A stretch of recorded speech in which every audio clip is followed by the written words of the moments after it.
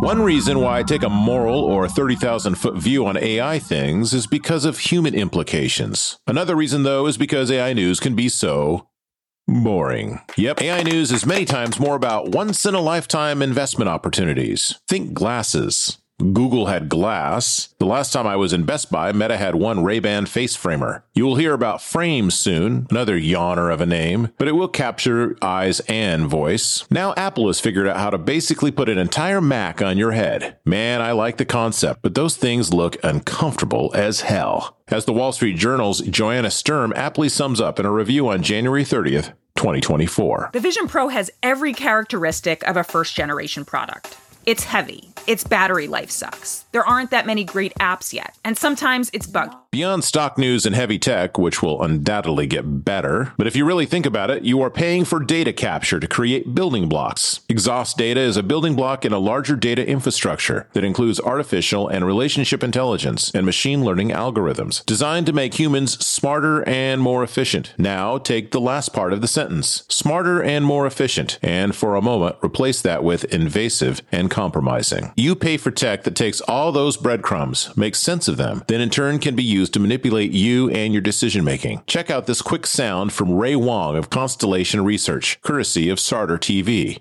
Data exhaust is everything you touch, right? Every interaction, every touch point, right? Every click, right? Checking into a room, like all those things actually leave different crumbs, right? And what we really want is take those crumbs, apply the context to it. And what we're really getting is rich, relevant insight. The more data we have, basically the more context we have, it becomes important. So understand, all that neat tech you've been using to make your life easier is actually a gateway to data capture to better manipulate you. AI companies would say they make your life better and more efficient. There is some truth to that. The key question is whether or not you like to feed into a doom loop, where your future choices and decisions will be influenced or even made based on the options you are given, based on every keystroke, call, text, or even step you make. Because wearable tech, for all its promise, presents critical privacy concerns, where everything you do is monitored and later fed back to you and others. Some call this IoT, or Internet of Things, which is really just a catchphrase to make themselves sound smart and dumb. Just understand one thing. It will be in the background, and you won't know it's there. You will accept it, eventually, with no resistance at all.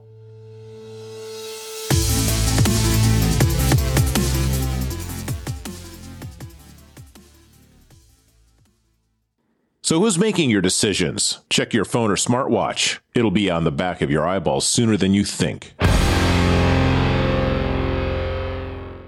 More later.